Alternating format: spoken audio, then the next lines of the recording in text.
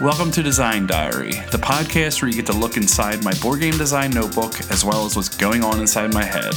We look at a new word each day from the sense of mechanics, tone, theme, or inspiration for a full game. Today's word is Weltschmerz. Weltschmerz, mental depression or apathy caused by comparison of the actual state of the world with an ideal state. It mentions the word again here, Weltschmerz, a mood of sentimental sadness. And I can only imagine this has some sort of German or Danish origin. Oh, yeah. I didn't look into it. Welt is a German. Yeah. Is German for world, so it's kind of like world sadness is what it translates to. World sadness or world, like, badness kind of stuff. Yeah, this is a tough one. I mean, like, it's just... It's not a fun one. Oh, no, not at all. It's a terrible word, and of course the Germans have a word for it. Yeah, exactly. Like, it's so bad that we ignore it here, I guess. Yeah, it's a specific type of depression. So I read about a specific type of depression today, and it was talking about, I guess there's a tsunami going on right now. Or just happened. Yeah, in Indonesia. Right? And they said that, like, entire islands... And I don't know if this person was referring to this exact one or just in result of this talking about it. Like, an entire island just underwater. And they said, like, imagine that your entire home is gone and how surreal it is to go back and see that. But how much more surreal it is if you have to get in scuba gear to see it. Like, you have to go dive to revisit where you used to live.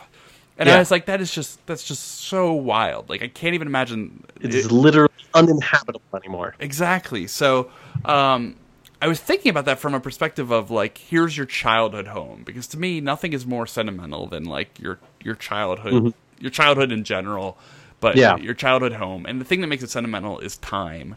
And it's really hard to get that into a game where you have something that you build up and you're excited about it and attached to it. And in gaming, the only attachment is usually score. That's what makes you attached to it, is because you're going to win, or it's helping you win better, or something like that. And and then you lose that, but then to see it change over the course of a game. And I thought of a couple ways to do that. Obviously, like campaign games and things like that will you can form an attachment in something like that, because most games by nature are like one and done, and then you reset and start over. But trying to not just make a campaign where you're going to go back and see how bad things get, and it's just going to get bad, and you know what to expect. I was thinking of a game where in the first half of the game you're working on building a hand, and you're trying to make like a really good hand that's great for whatever reason. Obviously some sort of sets in there, and maybe something that's tied to you. And I think that's where the attachment might be, is if things are tied to you as a special player or a character or something. And so what if you're building like a literal hand, like Luke Skywalker? It is literally tied to you. It is attached to you. So that, I could be sentimental about losing my hand, for sure. There you go. But you're building... Luke was. He screamed really loud. Yeah. You build this hand over the game, and then there's a draft in the second half of the game. And the draft is not about like taking things. It's about changing what's going around, and eventually the whole thing is going to go back to me. So what happens is, like, and I don't know if there's any games that draft like this. I have my hand of cards. It goes to one person. They can manipulate that hand. Then they're going to pass it to the next. They can manipulate it. They can pass it to the next, manipulate it, and then it comes back to me. Then we do the same thing with the second person's hand. And they all go around. And you're working to try to get it either back to what you had, and maybe it's like it's recorded and you're coming back to what you're trying to get it best back to what you originally had. Or you're trying to, like, take that and improve it or something along those lines. But I just thought about that different kind of draft where your only goal is to impact what's going to end at this other person. Interesting. That's tough. It is, and it's tough to care about it. But I mean that building, recording of it, and then seeing if you get it back is fine, and there's not a lot of sentimentality in as much as as much as just score. You just want to score. Right. I thought of one other way to get that sentimentality in, and it was like just a regular game, is that I can give you something at any time. And when I give you something, it helps me and you because it forms a bond between us. But you can choose any time to get rid of it. So I gave you like a gold ring. We share this ring. We're getting some bonus out of it throughout the whole game. But anytime you can decide I'm done with that ring, it's going to break my heart. It's going to ruin my, my sentimentality, and it's going to ruin your own as well, but it's your choice to ruin it. So I thought about that as just a way, like as an action in a game. Give something to someone, you both get it until that other person breaks it. All right. Well, I went with the first definition, which was comparing an ideal world to the real world and finding depression in the differences. And so I was trying to think of specific mechanisms that could change something depending on the way that you look at it. And so I was thinking, I remember growing up seeing a bunch of commercials for this board game that you would play in the dark, and it had a blue and a red light.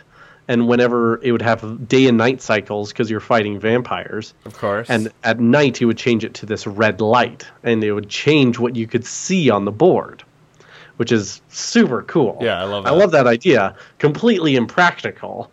It's not something that I don't think a lot of people would get into. It requires batteries. It requires the perfect spot to lay it out. Were the colors, were things just reddish and not seen in blue? Yeah, I think it was basically like those, decryptor stuff. Yeah, got it, okay. And so that one isn't, I guess, commercially viable right now-ish. Though other ones I was thinking of, have you seen those, almost children's pop-up books where you have a picture and it's divided by lines, and you can move a lined object through it, and it looks like the object is moving. And so I imagine just a board full I know what you mean, yeah. Yeah, so I imagine a board full of these spaces that you can kind of shift and change, where it is still literally the same spot, but it looks different because you're there, or something like that. I think that would be cool. Yeah. I think that'd be nice. But I mean, obviously, you could just put a card on top of it, and voila, it's changed. I don't think you could do that, though. I don't think you could do that. Yeah.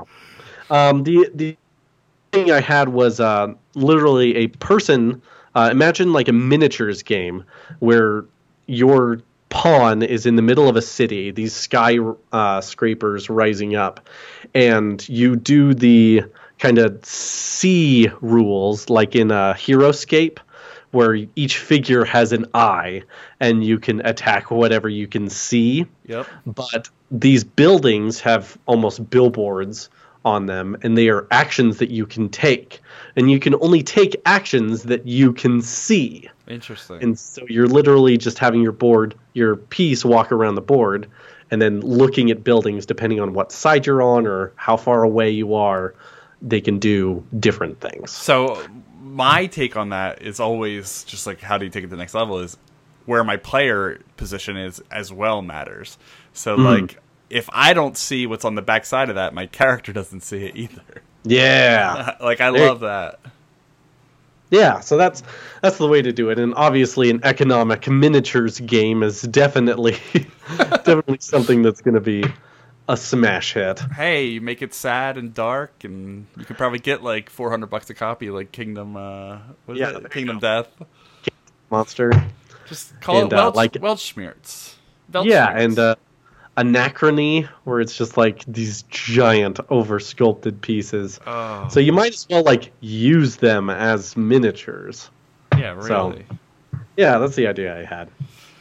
Cool. All right. Well, I don't feel as bad as I did when we started. No, I am looking forward to the ideal world we're building, one board game at a time. And board games come from Germany, and Germany has Weltschmerz. So something is amiss. Yeah. All right, cool. We'll do this again.